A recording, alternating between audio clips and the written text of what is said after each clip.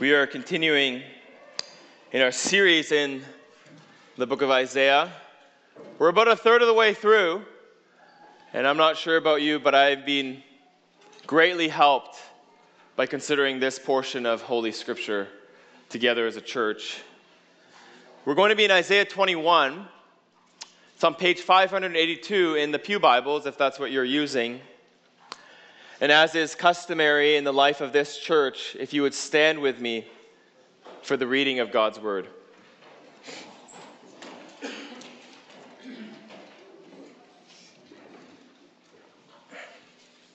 Just at the outset, I just note that this is one chapter with three oracles. The oracle concerning the wilderness of the sea. As whirlwinds in the Negev sweep on, it comes from the wilderness, from a terrible land. A stern vision is told to me. The traitor betrays and the destroyer destroys. Go up, O Elam. Lay siege, O Media. All the sighing she has cost, I bring to an end. Therefore, my loins are filled with anguish. Pangs have seized me like the pangs of a woman in labor. I am bowed down so that I cannot hear. I am dismayed so that I cannot see. My heart staggers.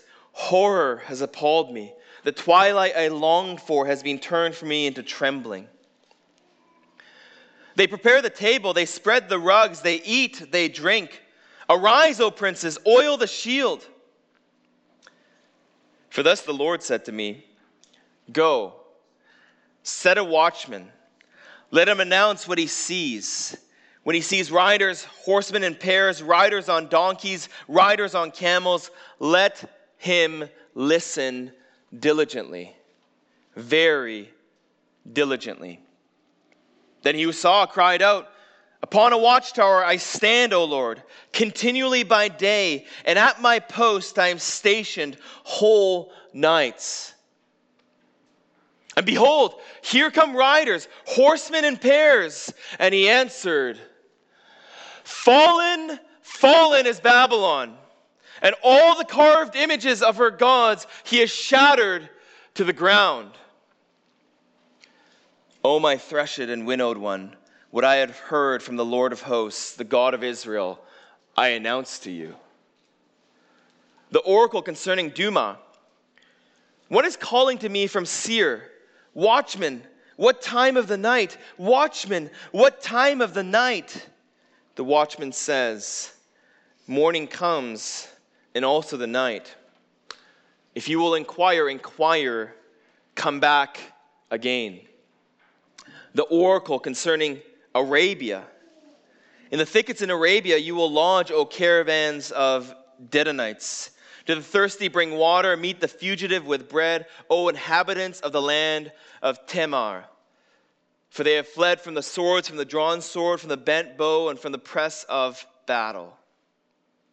For thus the Lord said to me, Within a year, according to the years of a hired worker, all the glory of Kedar will come to an end.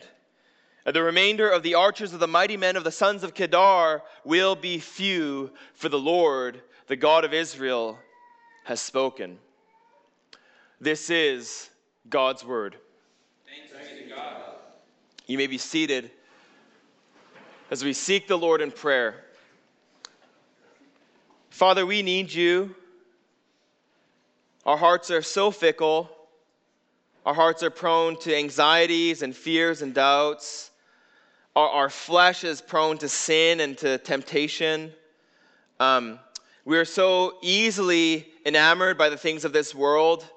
And so we need you by your Spirit to come and to remind us of the goodness of your ways. And we need your Spirit to come and to help us to understand what your word says and means. And we need mostly your Spirit to help us to believe your word at the core of our beings. And so we pray and we ask, even in these moments, that you would illuminate our minds and that you would work in our hearts and that would translate into the way that we live our lives in this word, coram Deo, in the presence of God. And so, Father, would you be with us as a church this morning? Would you help us? Would you aid us? Would you guide us? And would your Spirit sanctify us according to your word? And we ask this in Jesus' name. Amen. Darkness. Some of us prefer the darkness, and I don't mean that in a spiritual sense. I just mean that some of us would have probably rather slept in this morning with covers over our heads and lights off. Others of us are night owls. I hate going to bed, preferring to burn the midnight candle rather than wake up at the crack of dawn. And still others of us love to go out, especially in the summer, as it is now, on a summer's night for a walk or a stroll. And then there are others of us who hate the darkness, who hate the lack of light, and thought of going for a stroll under the moonlit sky is terrifying for you. And even the bravest of us can identify with that a little bit. Night is scarier than the day, and darkness is more overwhelming than the light. And if we take physical light and physical darkness and then begin to talk about moral and spiritual darkness, I think that for all of us, the anxiety can rise. The feeling of being overwhelmed increases. And I'm not a prophet, nor am I the son of a prophet, nor do I have the ability to see behind the scenes of our culture and society to know exactly what is happening, but I do know that darkness is pervasive across our nation. The darkness is upon our land, and the sun seems to keep setting but not rising. Our culture is post-Christian. And the beliefs and the morality which once held together the fabric of this nation are slowly but surely, perhaps quickly, disintegrating before our very eyes. It's not to mention the general instability in our culture right now with rising inflation, with a downturn in the economy, with division on issues of race, wokeness, and how to view the government and things like this. We are in an ever-darkening society. And that can be a scary thing. And that can be an overwhelming thing. And what Isaiah does for us in our passage is that he provides us with 3 oracles to help us to grasp the direction of history and what our response should be as the covenant people. In an ever-darkening world, Isaiah provides us with 3 oracles to help us to grasp the direction of history and how we should respond as the covenant people. 3 oracles, 3 points, and so let's begin. If you're taking notes, the first point is the terrifying vision of the destruction of a nation. And with this we find in verses 1 through 10, the terrifying vision of the destruction of a nation. Now, one of the principles that we have to keep in mind with prophetic literature, with prophecy, is that they are reusable. Okay? Prophecy is green or environmentally friendly in that sense. They are reusable. A prophecy will have a historical fulfillment, okay? But then often those same prophecies are picked up by later prophets or by later teachers of the Bible and be applied to their specific context. If you think with me for a moment about the object of a wedding band, okay? If you're married, you're probably wearing a wedding band. And the wedding band is meant to be a gift from one spouse to another. And it's also meant to symbolize something in the context of that event. The wedding band represents the union between a man and a woman. And I think because the ring is circular and it never ends, it's meant to represent the eternal nature of that love bond between the man and the woman. Now, some of you might be wearing a wedding band right now, and it might have belonged to, let's say, a relative of yours, let's say a grandmother.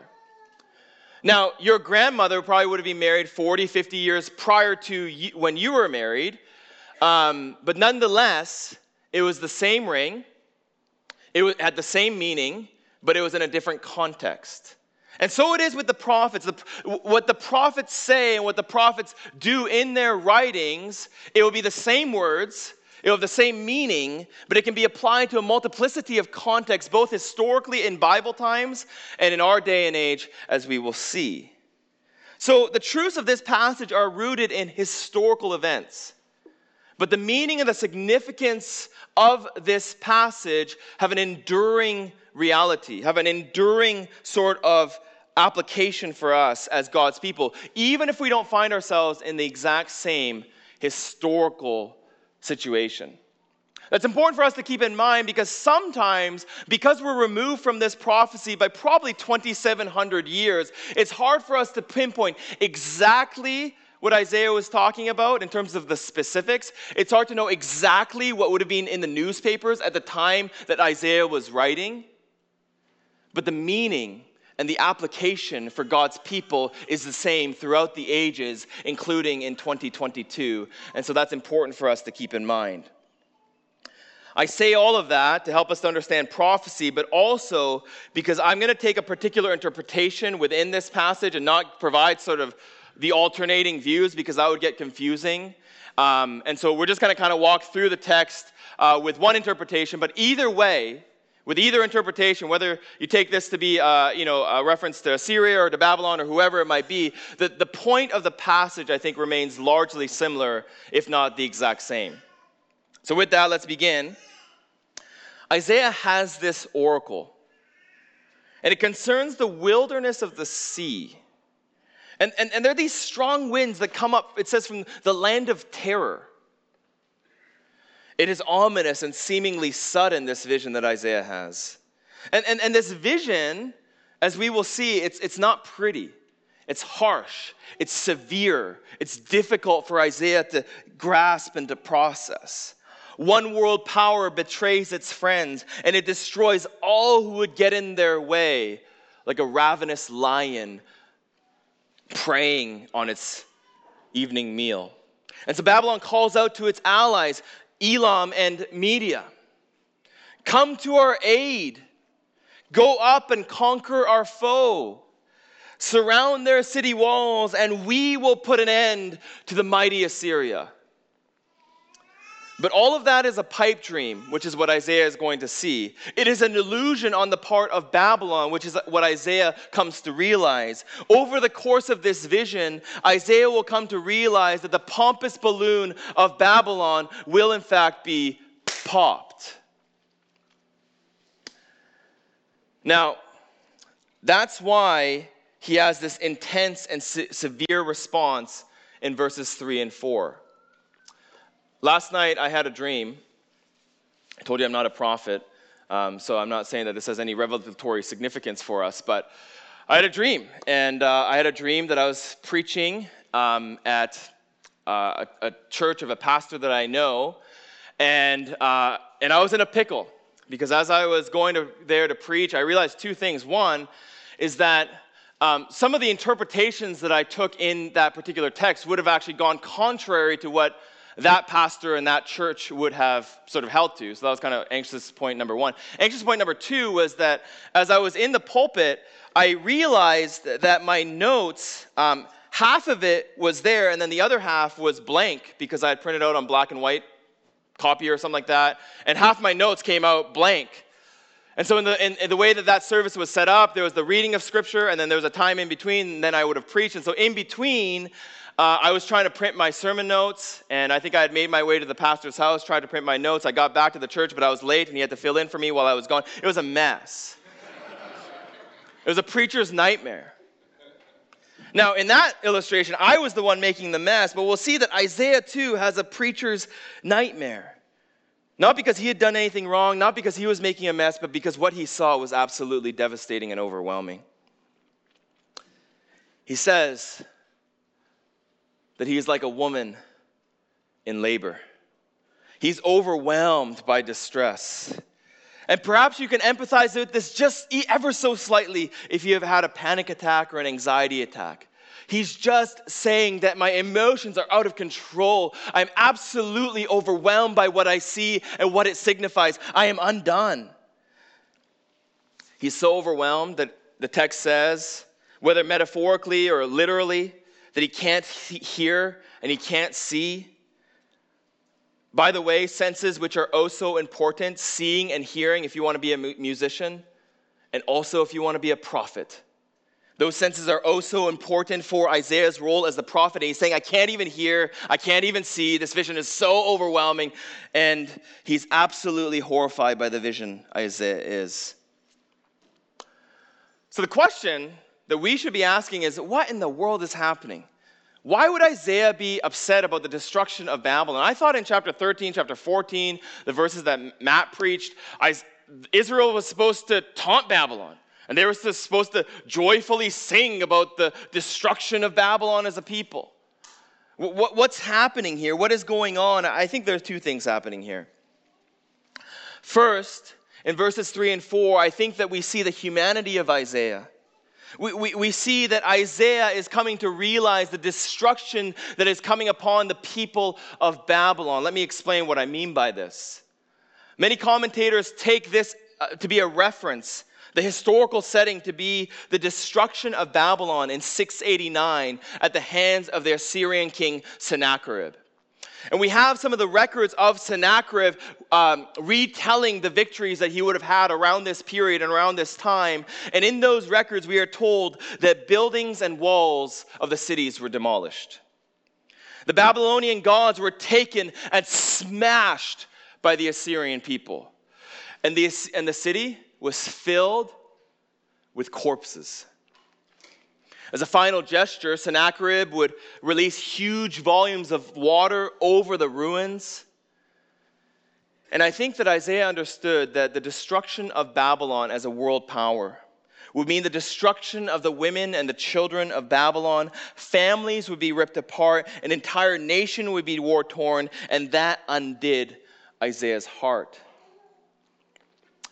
The second and more significant reason, though, that I think that Isaiah was in despair was because his hopes were dashed. Because the nation of Israel had allied with Babylon. Their hope and security and protection was melting before Isaiah's eyes as he saw this vision. Defeat for Babylon would mean defeat for Judah. Or would it? Hang on to that question. Returning to our text, verse 5 seems to be a return to the Babylonians. While Isaiah is absolutely destroyed by the vision, the people of Babylon seem to be going about their day as if it were normal times, without a care in the world, eating and drinking, until there is a bit of urgency, because it says in verse 5, "Arise, O princes, oil the shield." And there seems to be at the end of that an awareness that the invaders and the enemy is coming. So what a mess. Darkness is coming and Babylon is largely unawares.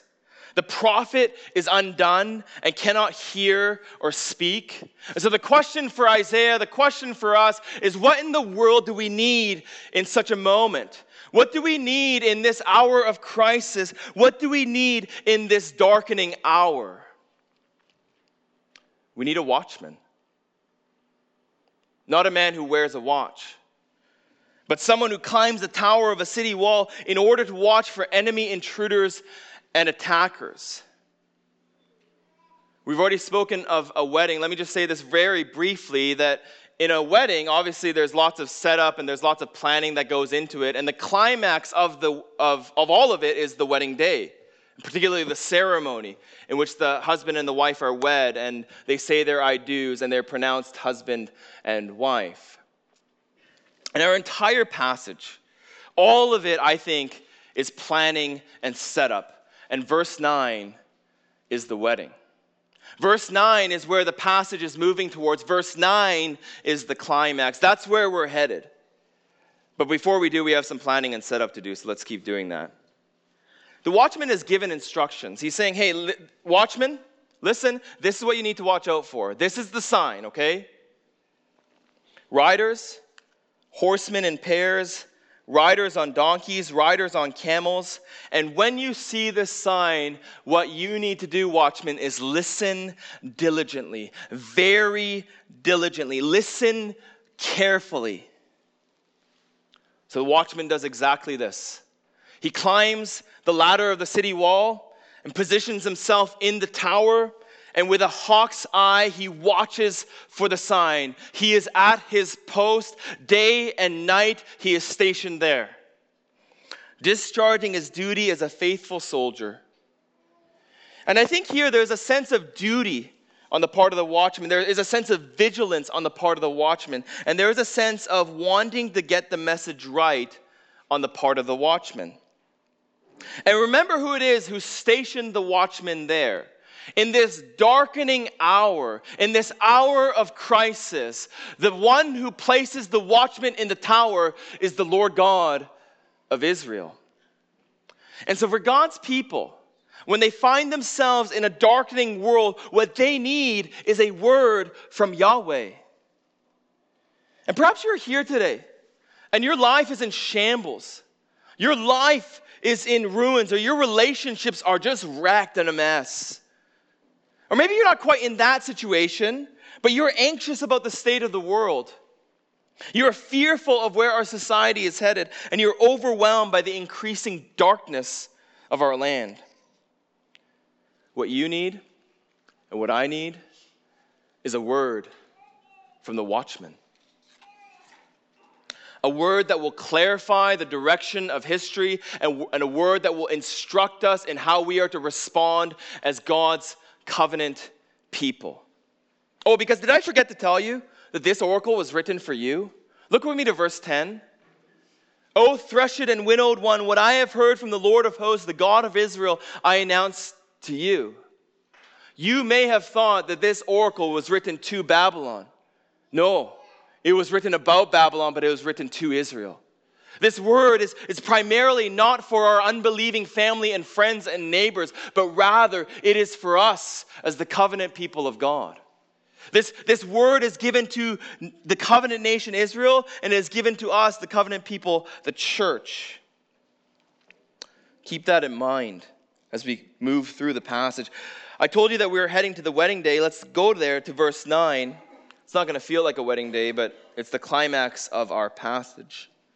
Verse 9, and behold, here come riders, horsemen in pairs. And he answered, fallen, fallen is Babylon.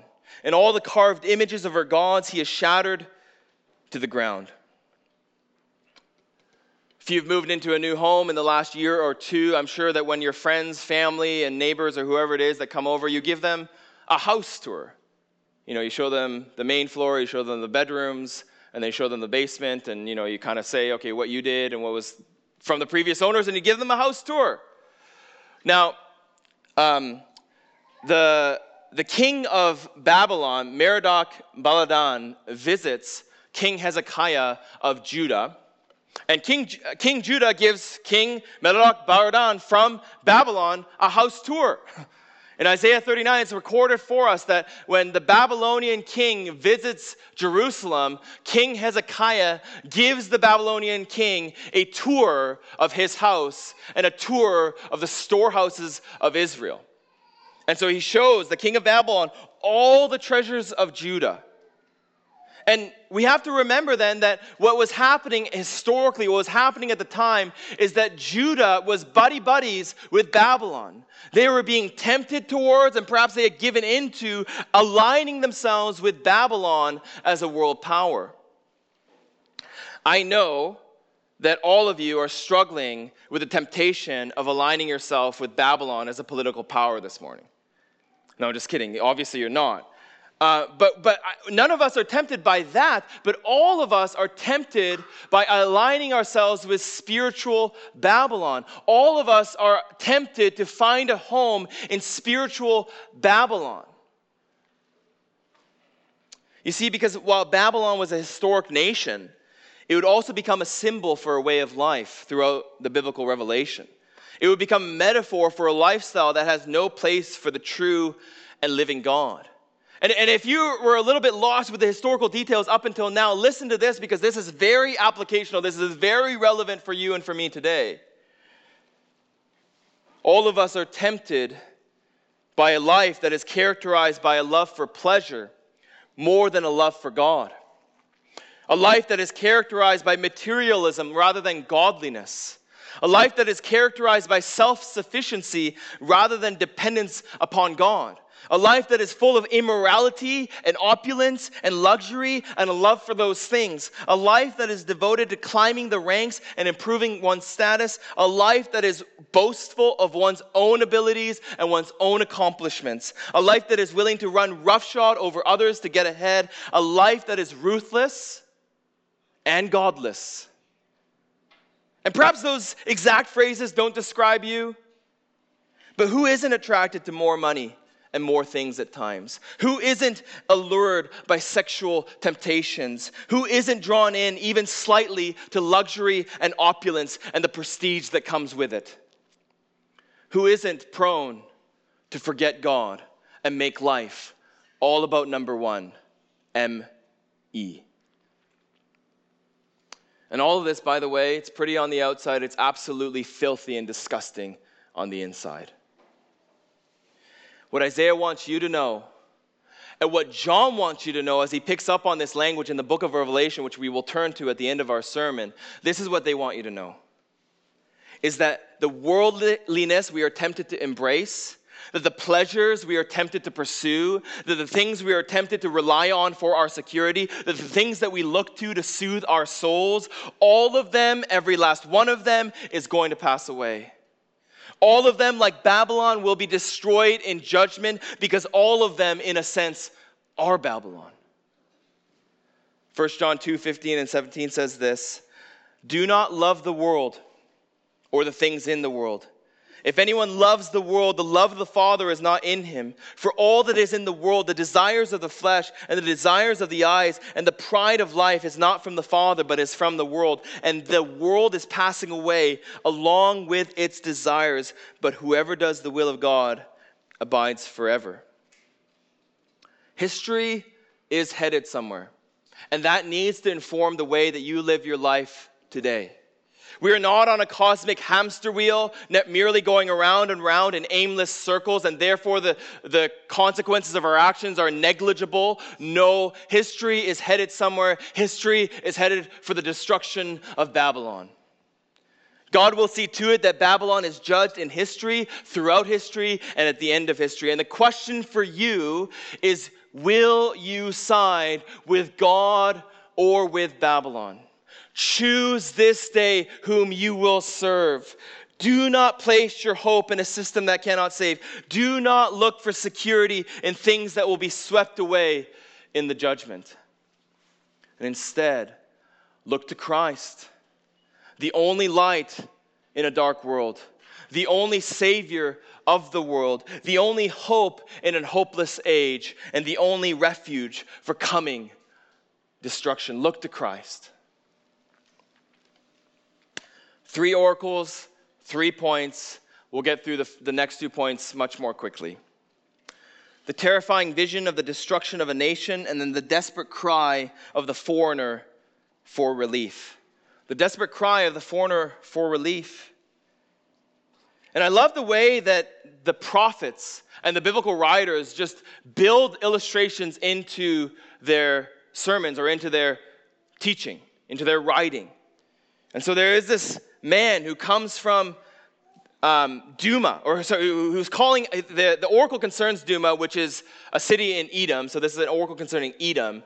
And there is this lone man who cries out from Seir, which would have been a mountain in Edom.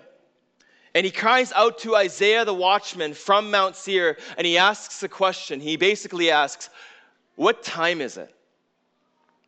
What time is it? What time of the night is it, Isaiah? Are we at dusk with an entire night ahead of us, or are we at dawn moments before the sunrise? What time is it, Isaiah? Interestingly, this foreigner recognizes that if anyone will have an answer to interpret the times, it is the prophet of God. And though Edom was not a major player in world affairs at the time, the shifting of world powers would have affected them just the same. And the words of the watchman, surprisingly, are not extremely hopeful. It's not extremely satisfying. He says, hey, listen, morning comes and also the night. If you will inquire, come back again. Morning will come, but night will return. There may be relief, but it is only temporary. But come back again, inquire again. Perhaps then I will have a different answer. So whether you're in the midst of a national crisis with enemy invaders on your doorstep, or you are living in a fairly stable political context, it can feel that the night is long. It can feel that we are in an endless cycle, like a hamster on a running wheel, going through the motions of life but getting nowhere. And what this oracle teaches the Edomite and the Israelite, what this oracle teaches the non-Christian and the Christian, is that God in fact does have a plan, that He is carrying history forward and towards its goal. And yes, God will act in dramatic and obvious ways at times, but in other periods, He allows long tracts of time to pass when nothing seems to be happening, when the dark night seems to be long and never ending. And the word for this man and the word for us in those moments is simple. Wait. Be patient. Give it time. Keep asking. Keep coming back for an answer. God will act in due time. Light is at the end of the tunnel, but the tunnel is long. And so, Christian, in a world where it just seems like we are in an endless, never-ending cycle that just repeats itself over and over again, and history is not linear, it's actually not headed anywhere, and so it's just sort of like a Christianized version of history of being reincarnated. We're just kind of in an endless cycle that never sort of is headed anywhere. When we're tempted to believe that, Christian, are you willing to wait upon God? Christian, are you willing to trust His sovereignty when the world seems to be out of control? And Christian, are you willing to wait for the sunrise even when the night seems oh so long? Just a quick word, do know, Christian, that we are in a better position than this inquirer was. Because since the time that Isaiah wrote, and since the time that this man called out to Isaiah from Mount Seir, the pages of the history book have turned.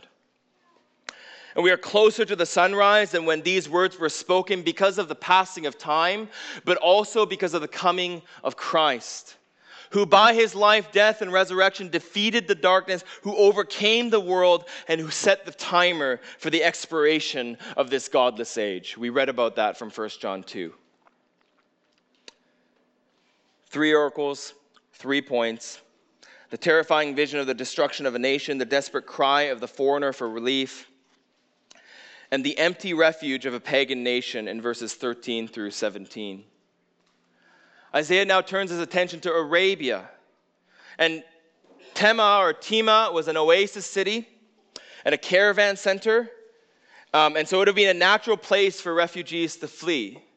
I'm not sure if we have these in Canada. I know that they have them in the States where there are these refugee cities. And so many refugees would flee to these particular cities because they have programs and such as this.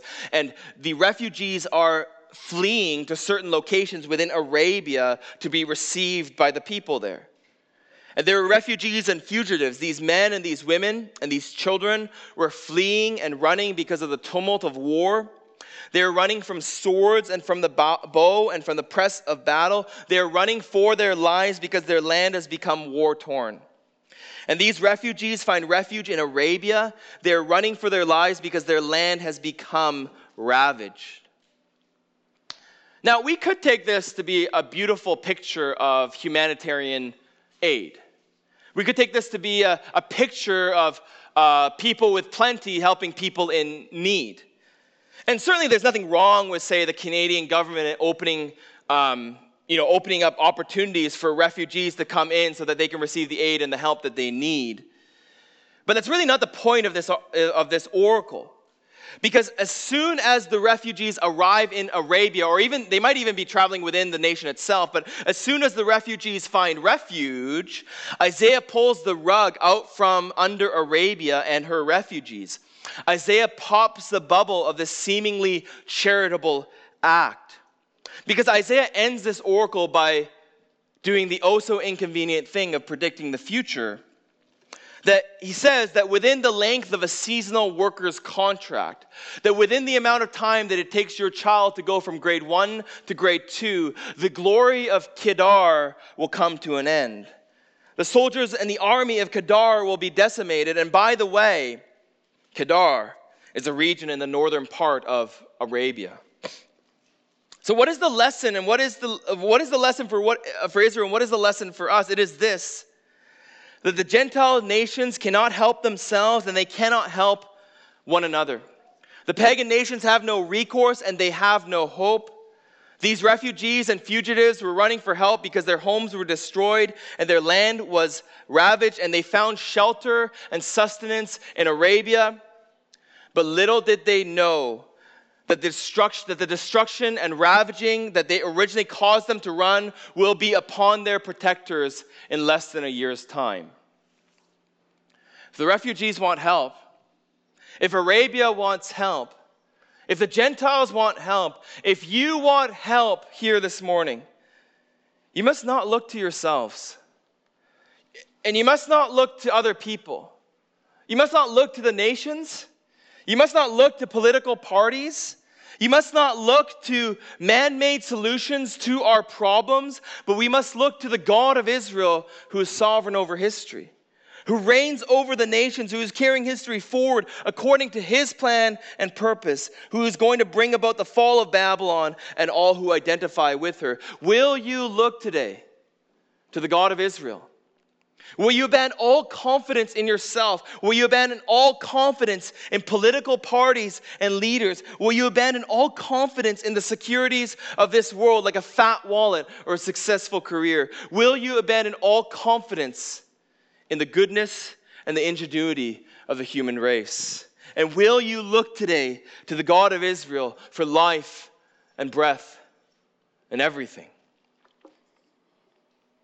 3 oracles, 3 points, telling us and informing us about the direction of history and what our response should be as the people of God. To close, let me pick up on John's writing. And we turn to the book of Revelation. You can turn there with me in your Bibles if you'd like. Otherwise, you can just listen. Revelation 18. And we see this principle of the reusability of prophetic writings in use.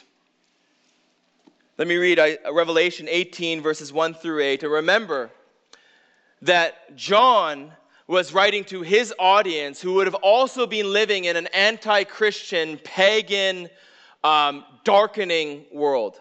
And he writes to the Christians of the first century in order to give them hope, and in order to give them encouragement, and in order to give them stability, and in order to give them perspective. And in order to do so, part of what he does is that he picks up on Isaiah 21. Revelation 18. After this, I saw another angel coming down from heaven, having great authority, and the earth was made bright with his glory. And he called out with a mighty voice, "Fallen, fallen is Babylon the Great. She has become a dwelling place for demons, a haunt for every unclean spirit, a haunt for every unclean bird, a haunt for every unclean and detestable beast. For all nations have drunk the wine of the passion of her sexual immorality, and the kings of the earth have committed immorality with her. And the merchants of the earth have grown rich from the power of her luxurious living. Then I heard another voice from heaven saying, 'Come out of her, my people, lest you partake in her sins, lest you share in her plagues, for her sins are heaped as high as heaven, and God has remembered her iniquities. Pay her back as she herself has paid others. Repay her double for her deeds. Mix a double portion for her in the cup she mixed. As she glorified herself and lived in luxury, so give her a like measure of torment and mourning. Since in her heart she says, I sit as a queen, I am no widow, and mourning I shall never see. For this reason, her plagues will come in a single day, death and mourning and famine, and she will be burned up with fire. For mighty is the Lord God who has judged her.'"